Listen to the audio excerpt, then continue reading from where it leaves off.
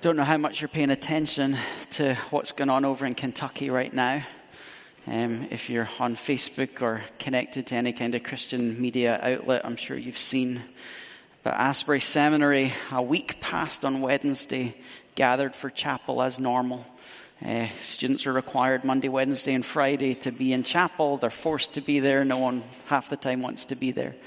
They turned up for their hour chapel. They had the gospel choir, because it's Black History Month. They've been focusing on having their gospel choir singing. The gospel choir sing. They said, just do all the music at the front. It's just a couple of songs. Someone got up and spoke a very simple message, and then at the end said, any chance you can lead us in another song? And so they started singing another song, and another song, and another song.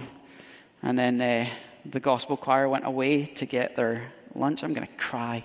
Went away to get their lunch, and a group of students, just a handful of students, sat at the front praying. They prayed for 20 minutes, 30 minutes, 40 minutes. The gospel choir finished their lunch. They came back in, saw people still praying, and started singing again. It was Wednesday the 11th, and they're still going. 24/7 hours a day, 7 days a week. College students on a campus in Kentucky pray night and day because God has grabbed hold of their heart. Yeah, we should be applauding that, right? People from all around the world now are flying in to get a glimpse of what's going on there. And I think my favorite thing in the whole story is it's students that are praying. It's students that are leading worship. It's just a guitar or a piano, one person leading. They don't have a big band. There are famous people saying, I'd love to come and lead worship. And they're saying, no, the students have got it. There's famous speakers saying, I'd love to come and give a message. And they're saying, no, our faculty have got it and the students have got it. And now they're restricting who can come. And they've made it that there's basically if you're a high schooler or a college student, you skip to the front of the line and everyone else has to line outside for hours in the hopes that they can get in because God is moving. And high schoolers and college students, and now it's sparked. Last time I looked, there were 13 different campuses that now have night and day prayer and worship happening on their campus because of what God did in that moment. And so you can't come into service like this after reading these stories all week and listening to the interviews and hear what God is doing. I'm like, let's just do church as normal.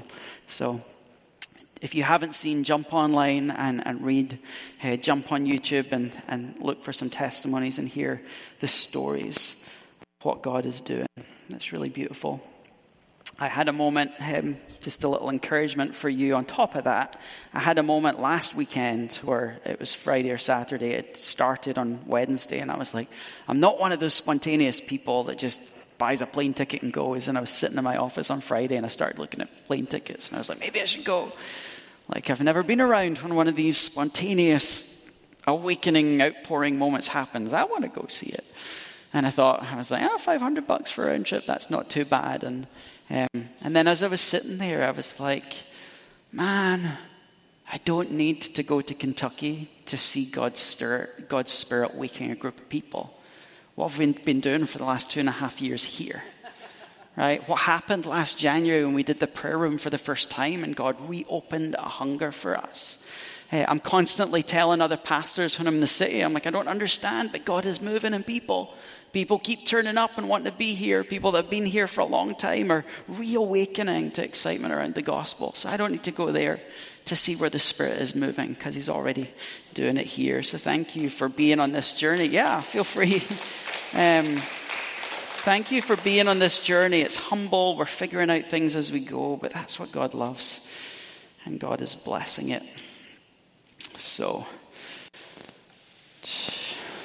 part of me wants to just keep rambling. Part of me is like, there's a sermon here. Maybe we needed that because of the conviction that's coming. I don't know. So let me start with a story. I don't even know when this would have been now. You're talking 2008, so that's quite a chunk ago. Is that 15 years ago, 14 years ago, something like that? I developed a habit of giving stuff up for Lent. And so how this worked in my life, the first time I decided to give something up, I'm like, I'm going to give up chocolate for Lent. And then, I think I did chocolate and coffee. But anyway, I'm going to give up chocolate for Lent. So I went through Lent with no chocolate, but it was amazing how good Haribo gummies taste when you have no chocolate. So the next year when Lent rolled around, I was like, okay, I'm going to give up chocolate and I'm going to give up all the gummy sweeties. And it was amazing how much like pretzels and potato chips and stuff got really exciting. And it was like, okay, the next year I was like, I'm giving up all the sugary stuff and I'm going to give up those snacky foods. And then it was like coffee galore. And then it's like, now I'm going to, so each year I would add in till I was having nothing enjoyable, right? Carrots. That was all I was getting. So I was going through Lent, giving up a lot of things. And so this, when Mon and I got together, this has been one of the banes of our, is she here? Is she gone? She's through with the kids. One of the banes of her experience of being married to me, because every Lent I give up everything. And she's like, it's really good spiritually for you, but it's not so fun for the rest of us, because you give up the coffee and the sugary things, you get a little bit grumpier. But she also hates it because my birthday always falls in the middle of Lent. March 22nd, if anyone wants to know. It's coming up. So she's always like, I hate that we can't do a cake. You never want to do anything fun for your birthday. So this was a time I was leading a young adult ministry down in Wilsonville, and a whole bunch of us would go do all sorts of fun things. So for my birthday, we decided we'd all head to Cold Stone. There's a nice picture here if you want a tasty picture. So middle of Lent, I've had no sugar. This was one of the years where Easter was a little bit earlier, so my birthday was right toward the end of Lent. So I've had no sugar or anything enjoyable for like a long time. 40 days it is. And we decide, okay, for this one day, we'll break Lent early by going to Cold Stone. So I walk into Cold Stone, and what do? I see on the wall, what's it called? Their chocolate, I wrote it down because I couldn't remember, their chocolate devotion. What a name. Chocolate ice cream with chocolate brownie with chocolate fudge syrup and a chocolate dipped waffle cone.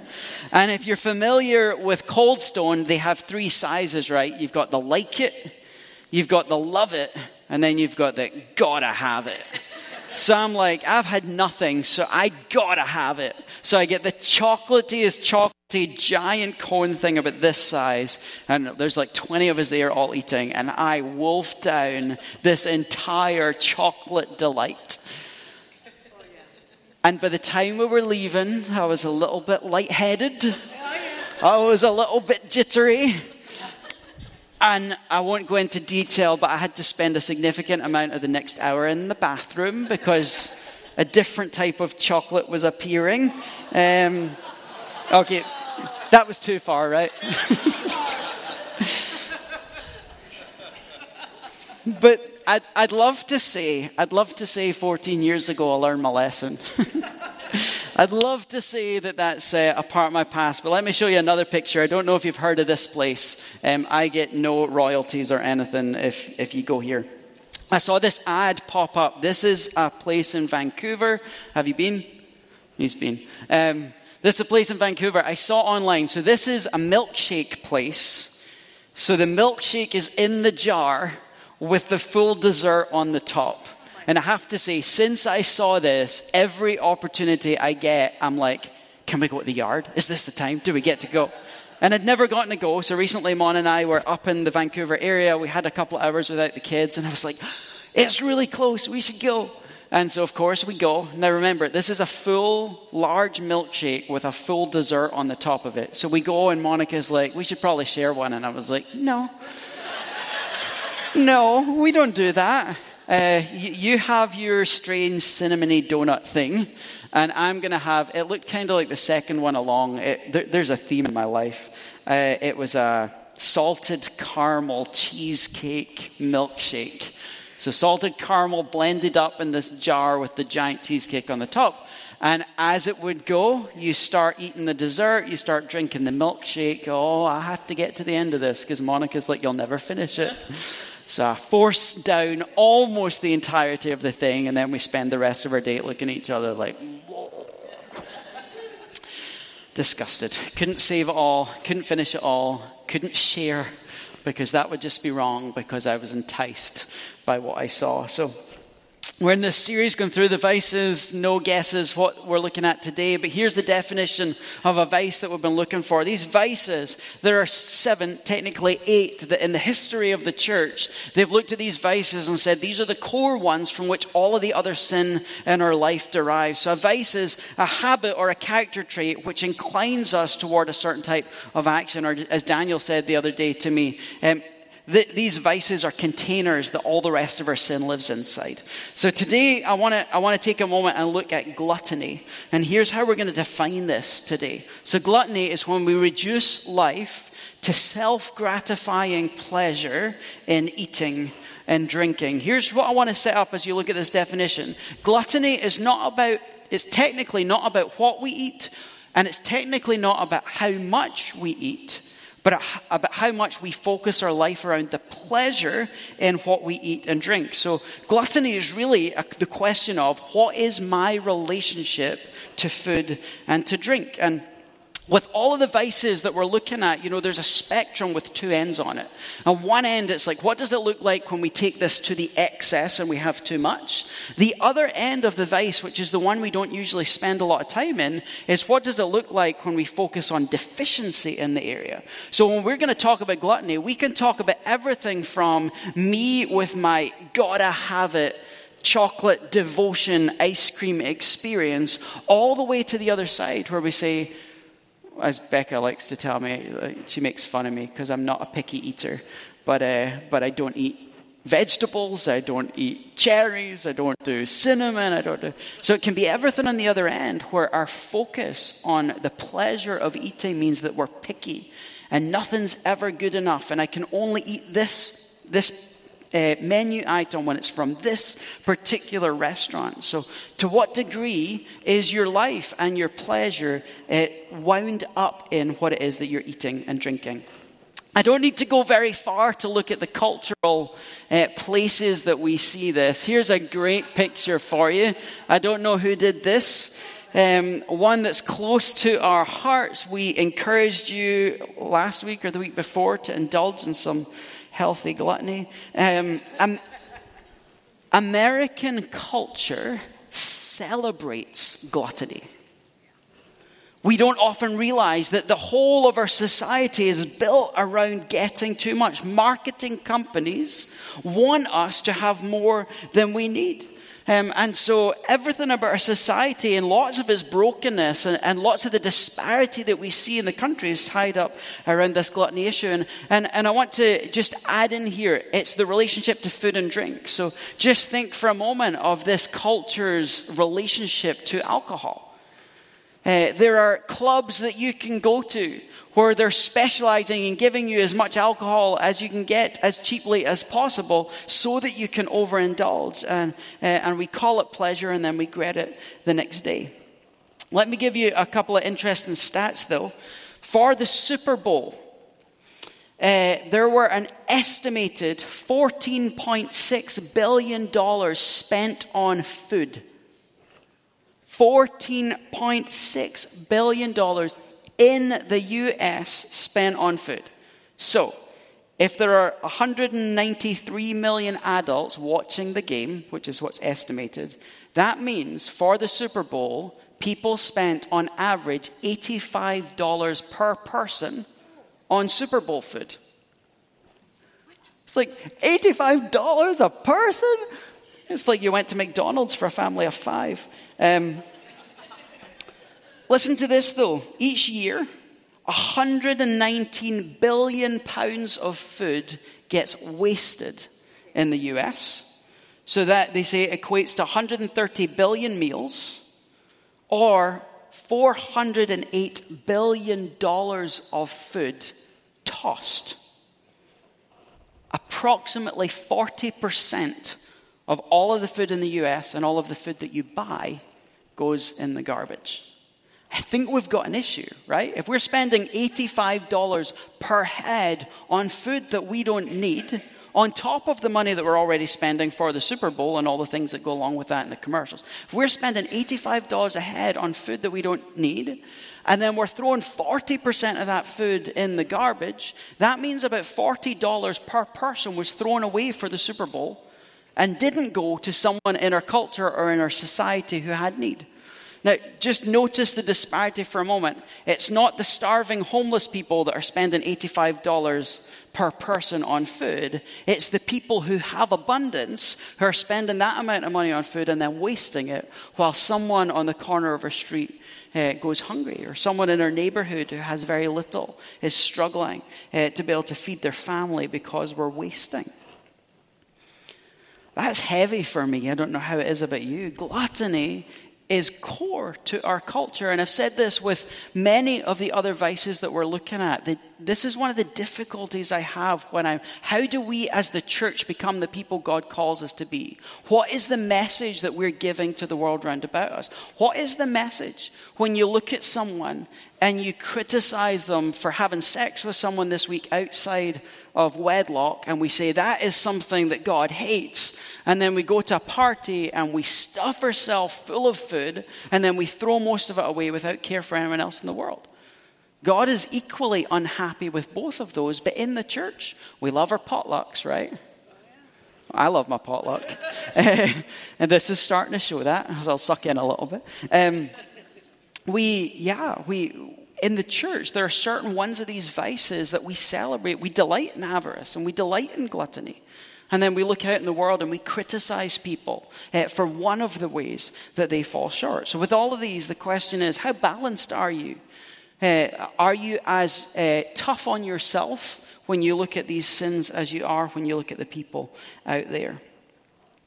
So before we look at what the Bible says about gluttony, I want to take a moment. I think it's important to remember the positive side of all of these things that we're looking at. So God gave us food to drink and to enjoy, right? This is core to the Bible. Food is not evil. Enjoying food is not evil. God gave it to us to eat and enjoy. So let's jump back to the beginning and just remind ourselves of some of the things the Bible says about food and its goodness. So this is Genesis chapter 1. God said to Adam and Eve, I give you every seed-bearing plant on the face of the whole earth, and every tree that has fruit with seed in it, they will be yours for food. So God creates in Genesis 1 all these things, calls them good, looks at Adam and Eve and says, all this stuff that's growing is yours to eat, so go enjoy it. What I love even more is Genesis 9. I'm sorry it came after the flood, but everything that lives and moves about will be food for you, just not the humans. Just as I gave you the green plants, now I give everything to you. Reading through the Bible with some people right now, there's this verse in Deuteronomy that I fell in love with the other day, and it says, when you go into a city and you say, I want to have meat, eat meat anytime you want, wherever you want it. And I was like, hallelujah.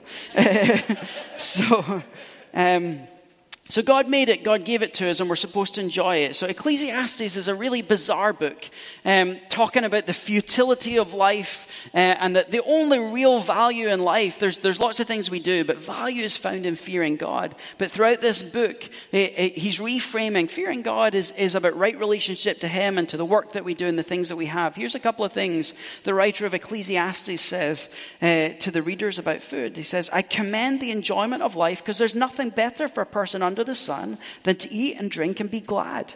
Then joy will accompany them in their toil all the days of the life that God has given them under the sun. And then later on, go eat your food with gladness, drink your wine with a joyful heart, because God has already approved of what you do. And if you think through the Bible, like there's so many stories in the Bible of feasts, like all of Leviticus is setting up these feasts where Israel were supposed to come together, eat, drink, enjoy, remember, have fellowship. We look all at Jesus in Scripture and all of the times that he would gather with people over a meal. And then you look ahead to the end. The end of the story is a heavenly banquet that we're invited to participate in, where people of all nations and tribes and languages are coming together to celebrate at the table of the Lord. But somewhere along the line, this enjoyment of food and using it for community and fellowship in the way God intended all goes wrong. Where does it go wrong? The same place everything goes wrong, right? Happens right at the beginning of the Bible. And I want you to take a moment as we read Genesis 3. I just want you to think about this through the lens of gluttony.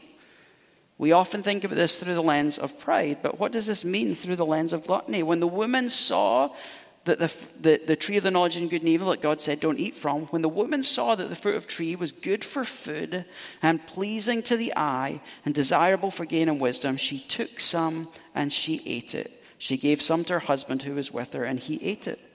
Her desire was for the pleasure of eating what was growing on this tree. And the desire for the pleasure of tasting that fruit took priority over the relationship that she had with God and with her husband and with the created order. So right here, gluttony begins to take root. And so every time I go to Cold Stone and want the gotta have it, it's because of this moment. I see that it looks good, it's pleasing for the eye, and allow it to take priority over the things that God requires of me.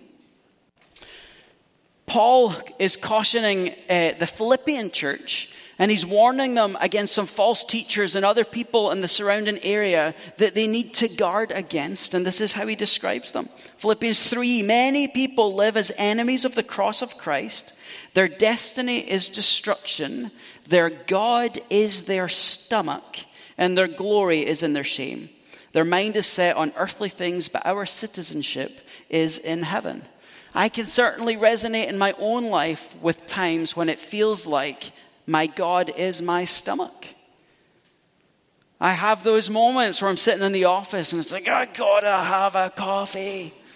It doesn't matter what I'm doing, what I'm being called to do, what needs to happen. It's like, I gotta stop everything I'm doing and I've got to make my pilgrimage to the holy shrine of the coffee machine.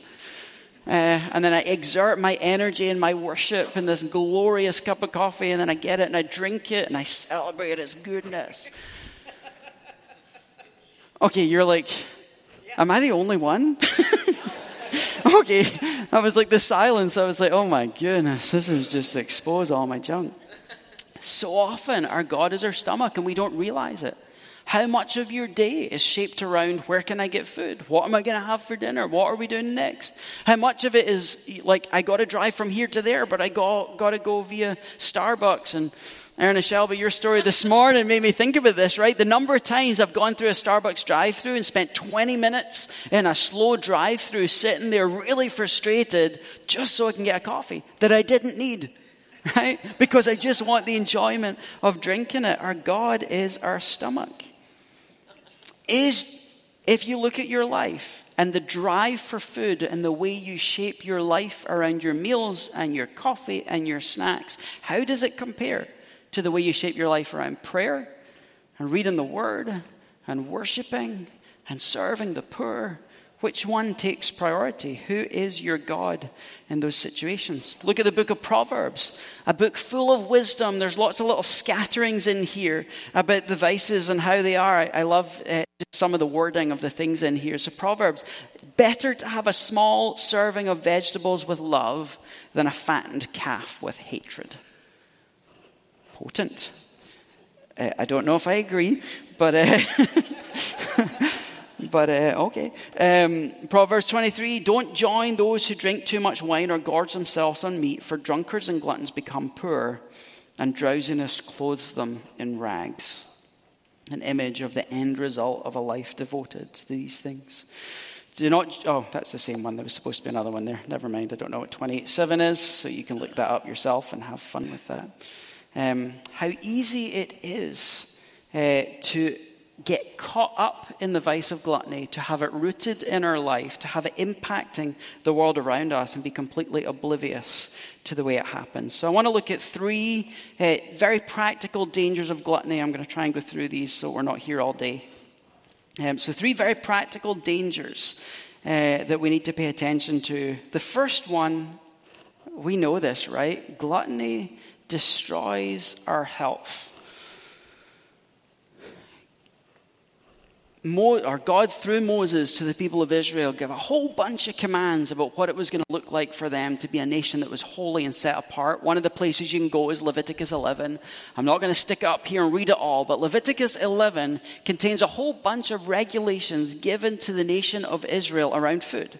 So you can eat the cow, but you can't eat this animal over here if it's got a split hoof. And you can eat these kind of fish, but you can't eat the ones that are shellfish. And you can eat these kinds of birds, but you can't eat the ones that eat carcasses off the road.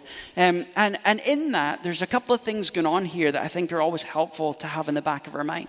When God is giving the law to the nation of Israel, he's trying to make them a people who are set apart and distinct from all the other nations. So part one of why food laws were given is that the way that they ate and the way that they interacted with food and the things that they said yes to and no to were supposed to mark them as different to every other nation. So you could see them sitting down and eating, and by looking at their plate, know that must be a Jewish person. And you could see by them saying, no, sorry, I'm not going to eat those shellfish, that it was an opportunity for them to express their faith and reverse what Eve did in the garden by saying she was willing to take food that was forbidden. I'm willing to reject the food that God has said I can't have. So in one sense, it's just setting them apart as holy. The second part of what's going on in Leviticus and all through the Bible, but we see in Leviticus, is God is sanctifying all of their life. So he sets up feast days that sanctify their calendar so that throughout the year, their year is organized around celebrating him and rehearsing the stories. He has rules about what they're allowed to wear. That means every time they get up in the morning or every time they go shopping trying to find clothing, they're having to think about what does God want for me in the things that I'm wearing and in the things that they eat. Every time they have to sit down for a meal, they're reminded that they worship a God who cares about them, who's given them food and has given them instructions about what they can and can't eat. And so God is sanctifying all of their meal times by giving them restrictions in those areas. Now, I'm very happy that in the New Testament, Jesus is like, all things are clean, eat whatever you want. I'm like, hallelujah. But I think in that, sometimes what happens is we lose some of the holiness of caring about the things we eat. I think the last thing that happens in Leviticus that that many commentators will comment on is when you go back to the time that it was written, there were health benefits and health dangers to the things that they eat. So often when you look at the list of what they could and couldn't have, the things that were restricted were things that they couldn't keep well. Shellfish, I mean, we see that today, how easy it is to get sick off of shellfish. Who wants to eat an animal that's just been feasting on a moldy carcass at the side of a road? What's that going to do? So there were health benefits. So as God was given these instructions, he was setting them apart. He was sanctifying the table. And then there were some health benefits attached to that. Gluttony destroys our health.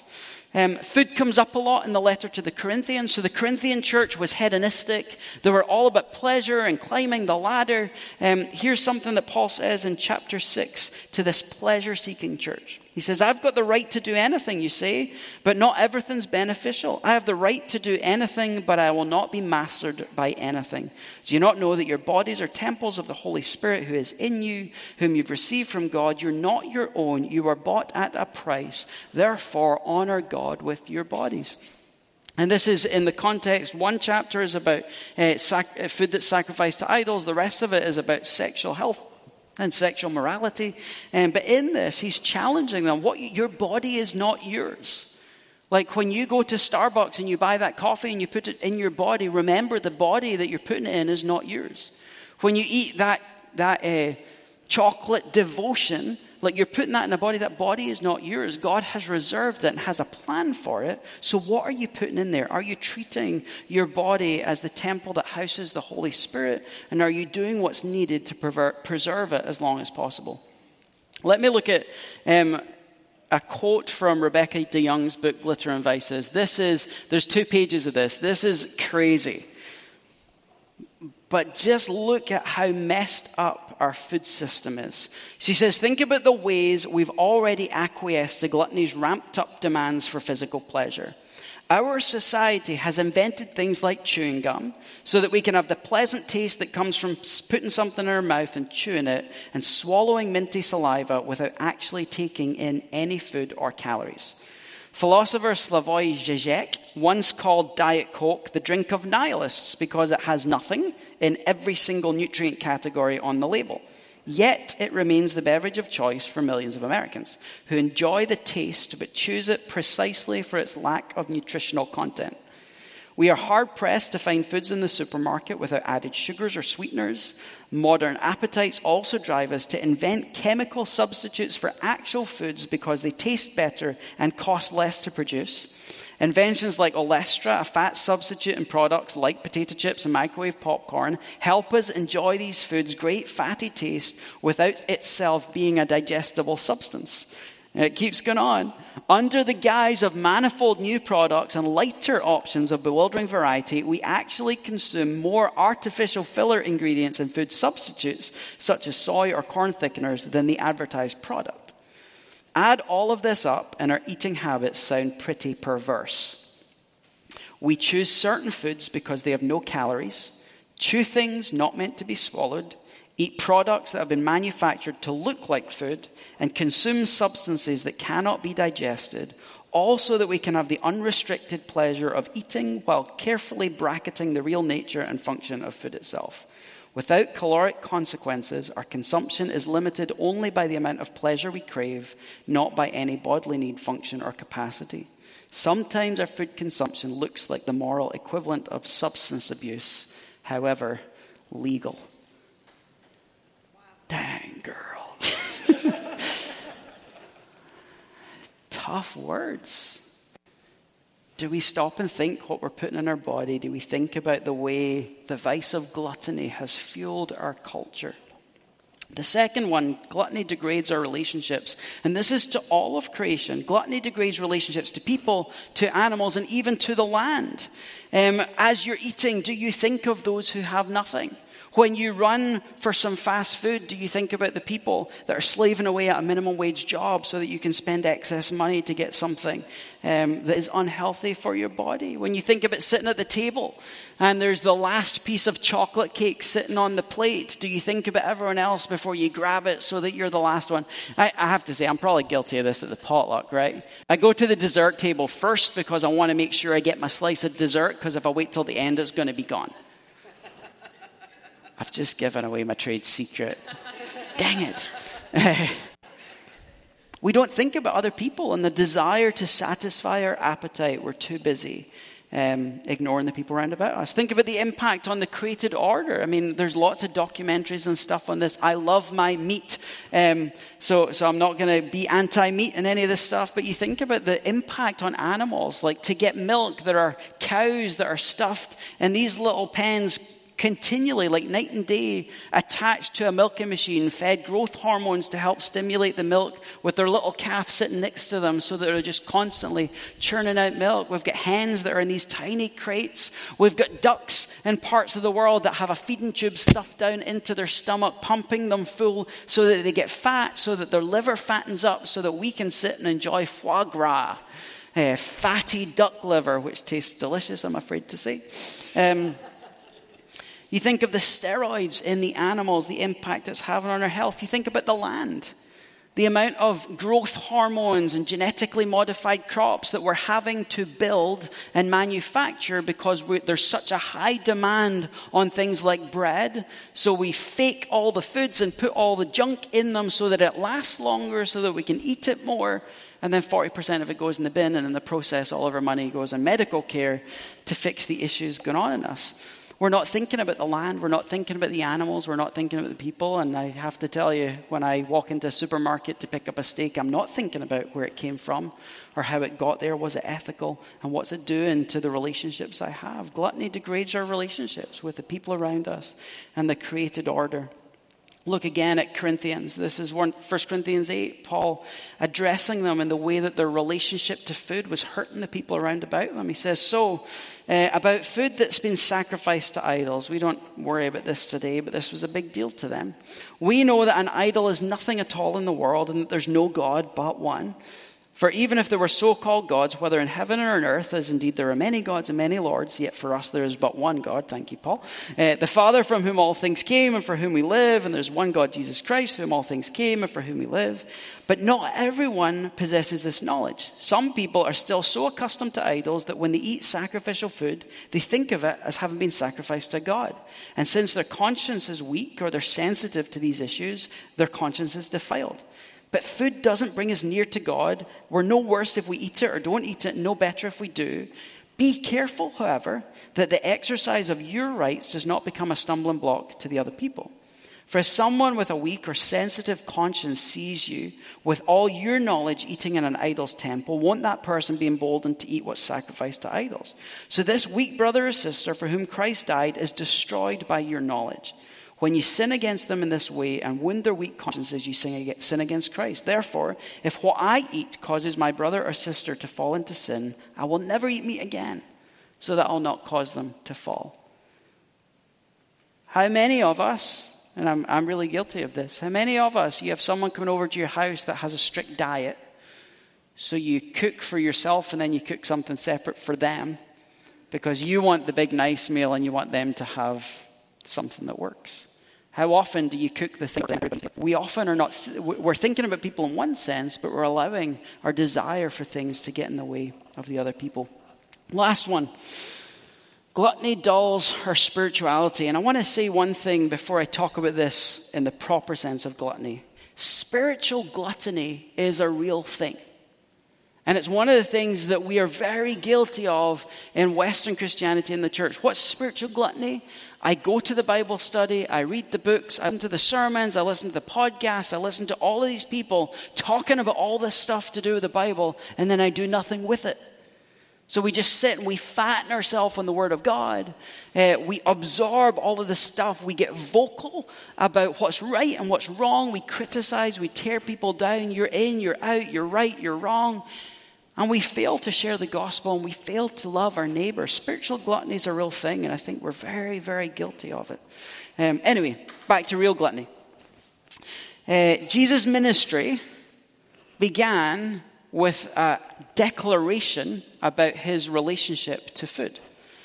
Don't know if you've thought about it this way. You go to Matthew 4. It says, Jesus was led by the Spirit into the wilderness to be tempted by the devil. After fasting 40 days and 40 nights, he was hungry. So Jesus is about to embark on the ministry that we're all here because of. And to start it, he went off into the wilderness and didn't eat for 40 days and 40 nights. The tempter came to him and said, if you're the Son of God, tell the stones to become bread. Jesus answered, it's written that man shall not live on bread alone, but on every word that comes of God. Jesus making this statement right at the beginning. Like, I understand that it's not about food, that God provides and sustains me. What's more important than eating the things that I feel my body needs is doing the things that the Lord says I'm supposed to do.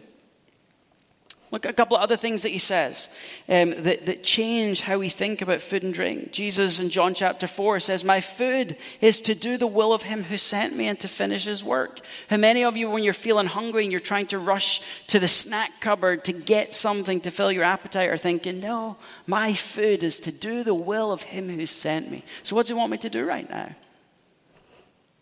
What if instead of grabbing some food, we reconnected with the source of the universe? Jesus said, I am the bread of life. Whoever comes to me will never grow hungry. Whoever believes in me will never be thirsty. There's a satisfaction found in Jesus that will never be found in the things that we eat or drink. The things that we eat or drink and the urge for food and satisfaction exists to point us to the ultimate source of satisfaction. And lastly, blessed are those who hunger and thirst for righteousness, for they will be filled. I think it's the beautiful thing about the way God has designed our body. Thankfully, he's given us like a hunger meter that tells us we're hungry and we go eat food. If we didn't have it, people like me and Daniel would just work constantly until we died. But those things stop us at times to tell us you got to go eat again. Just the way that he calls us into these things. We've got to eat. We've got to seek him more than the things that we eat. We've got to allow the drive for hunger to point us to the drive for satisfaction in him. Is that what's happening in your life? Use this as a little test for yourself. How aware are you of the desire for food in a day? And how much do you hunger and thirst for the righteousness of God in a day? Who is your God? So to wrap up with, let's look at the cure. I did this again. The cure for gluttony, not avarice. You can see I just edit my slides. Look at that. So first one, we have to stop. We have to stop allowing this thing to take control of our life. And that's easier said than done. I'm going to look at a couple of things that help us in this. But this is the simple. You got to stop reaching for the potato chips every time your body tells you need it. You've got to stop going to Starbucks every time you feel you need a coffee, or insomnia for those who live near to insomnia. But it's fascinating. I go through seasons. Lent is coming up again. I go through seasons where I fast coffee. And what I find is I am most often like when I'm craving coffee, if I don't have it, most often I'm craving it either because I'm hungry. I want the milk of the latte because I didn't have enough food that morning. Or I'm thirsty.